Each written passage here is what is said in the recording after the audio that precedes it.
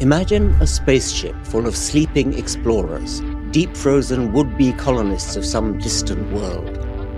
The voyagers go into the deep freeze, soberly reckoning the odds against their spaceships ever chancing upon a planet friendly to life. But imagine that the ship's robot pilot turns out to be unthinkably lucky. After 1,000,000 years of sleep, here is a lush planet of warm pastures, sparkling streams and waterfalls, a world bountiful with creatures darting through alien green felicity.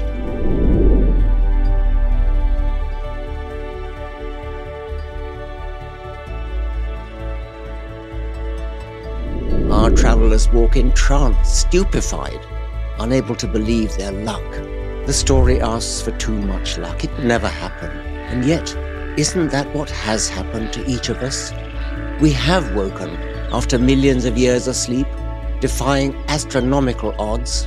Admittedly, it was by being born, not by spaceship, that we landed in this wonderful world. But this should not diminish the wonder.